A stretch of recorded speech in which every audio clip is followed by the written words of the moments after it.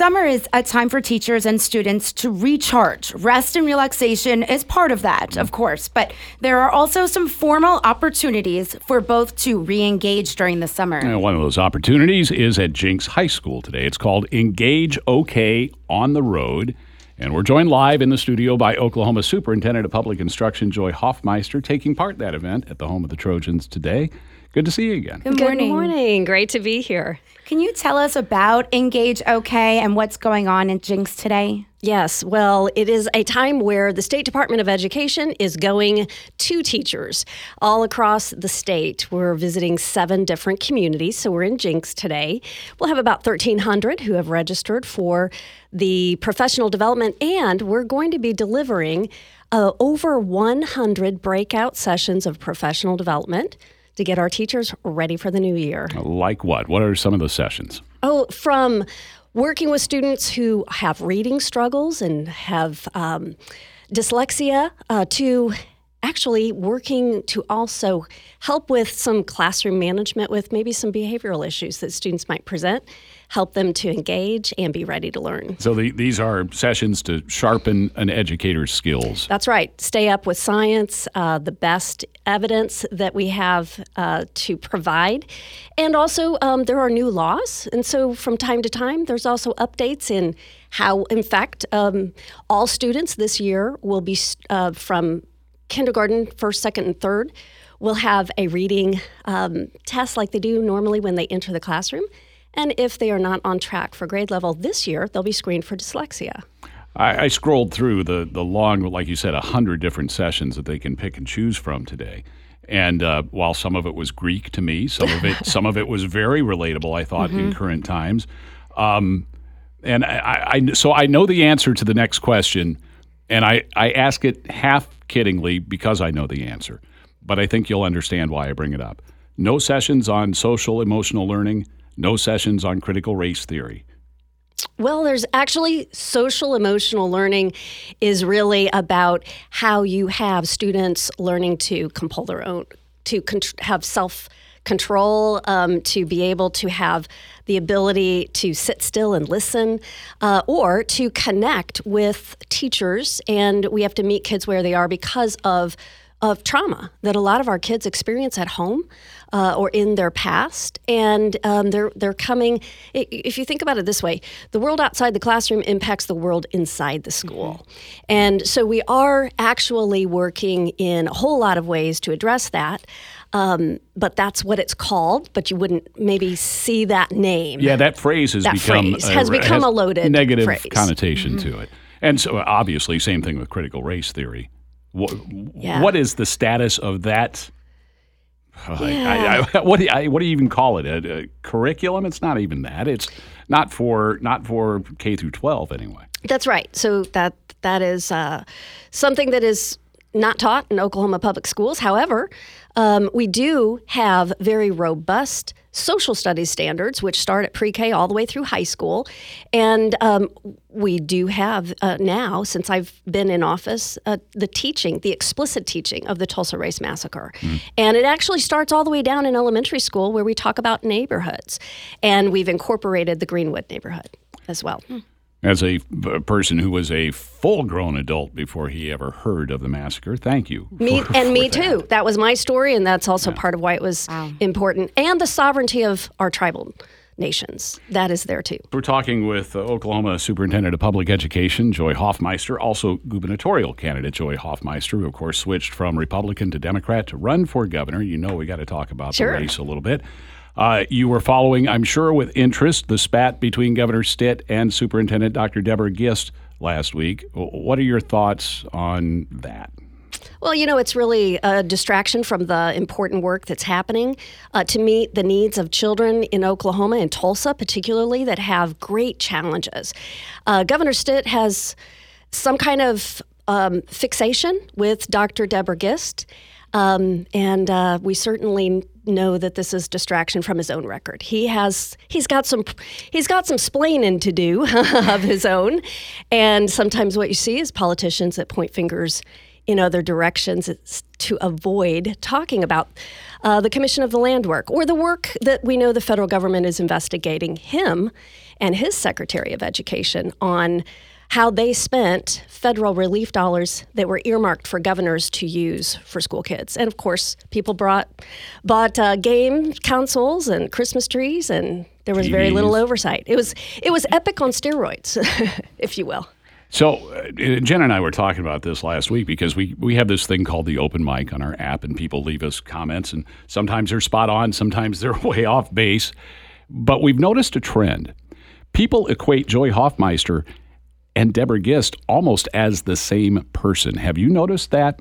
Well, I don't know. Maybe that's the governor's problem. Because he's attacking both of you? That's what you're saying? Strong women. Oh, I see. What does that say? Okay. But I guess you're telling me no, that you haven't encountered that her policies get aligned with yours in the minds of voters. I think the most important thing is that Tulsa has the kind of local control over decisions that they make, and we know that Deborah Gist is one who found this issue and brought this forward to the public. Just like any time you would have a need for disclosing any kind of funds that or personnel issue that needs to go before a board. Seemed to do the right thing. I know that she contacted the State Department of Ed also to keep us apprised as this was developing, and then it was exploited. In fact, the cost for an audit that is done by the state auditor, which the governor called for, is going to be between $30,000, and it could be upwards to $150,000 to $200,000. Tulsa Public Schools will have to pay for that.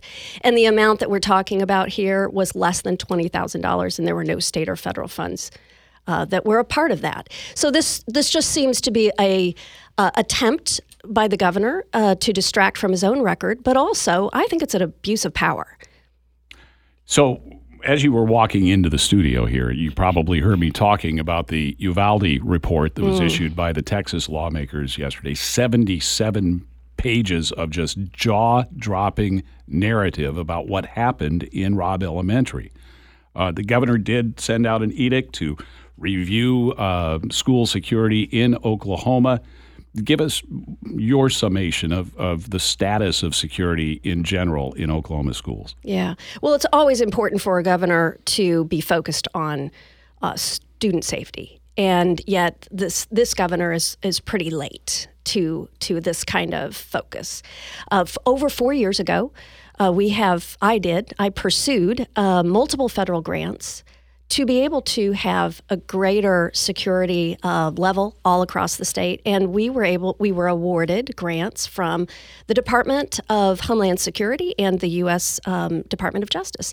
And so we were able to build out an entire new office of school safety and security and begin a layered approach that follows the kind of evidence-based strategies that include behavioral risk analysis, mental health supports, as well as looking at each physical site and securing that, hardening that target. Also, using digital technology, where we now in the palm of the hands of every teacher or school personnel have the ability to, not just with active shooters, but keep children safe from medical emergencies, physical hazards. And all of that has been implemented over the last 4 years, and we're now credentialing people and just had our very first micro-credential of those who have passed through a series of 16 hours or so of training to be certified on their district staff. So there's a lot of work to do, but my goodness, when you see what did occur, the breakdown in so many levels is just heartbreaking. And we know that there's vulnerabilities no matter where you live. So I'm actually interviewing the different superintendents or the directors of safety and security for each of the school districts within Tulsa County.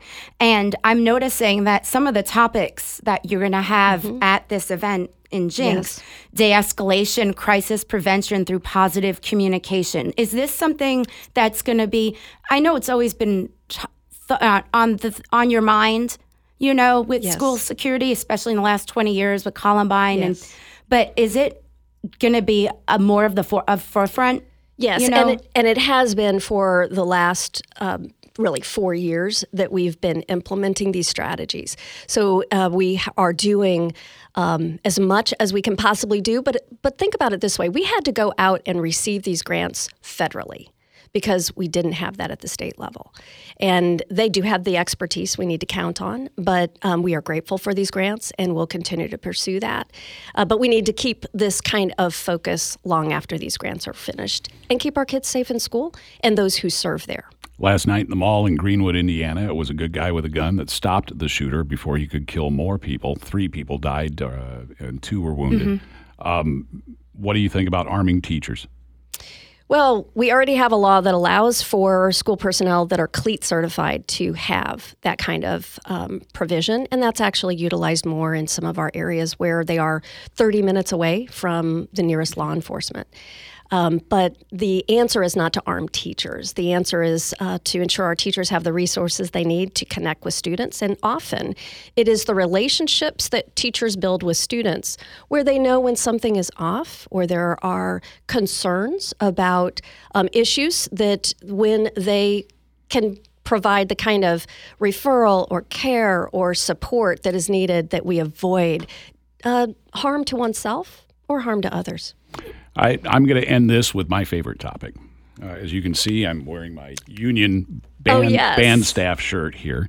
I am a 40-year-plus band geek. The biggest one you've ever met. That's terrific. Superintendent Hofmeister, how important is music education to the development of a child? Oh, it is everything, and it is so important. It is what helps us round out a education that includes obviously the arts, but when we think about a full, robust, world-class education, music and the arts have to be a part of that.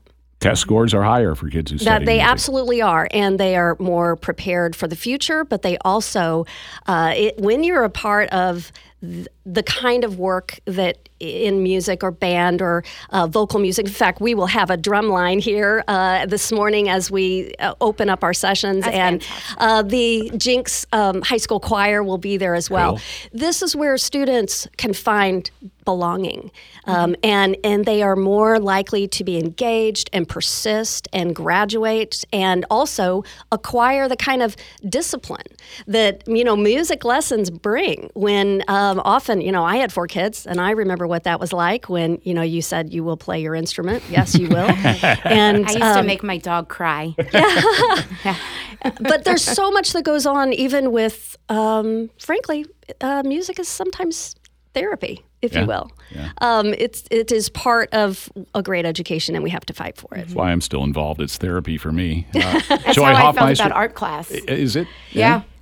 Superintendent Hofmeister, it was very good to appreciate have you it. back on the show, and enjoy your time at Jenks today. We will, and thanks. It's great to see you. Tulsa Public Instruction Superintendent Joy Hofmeister, also gubernatorial candidate.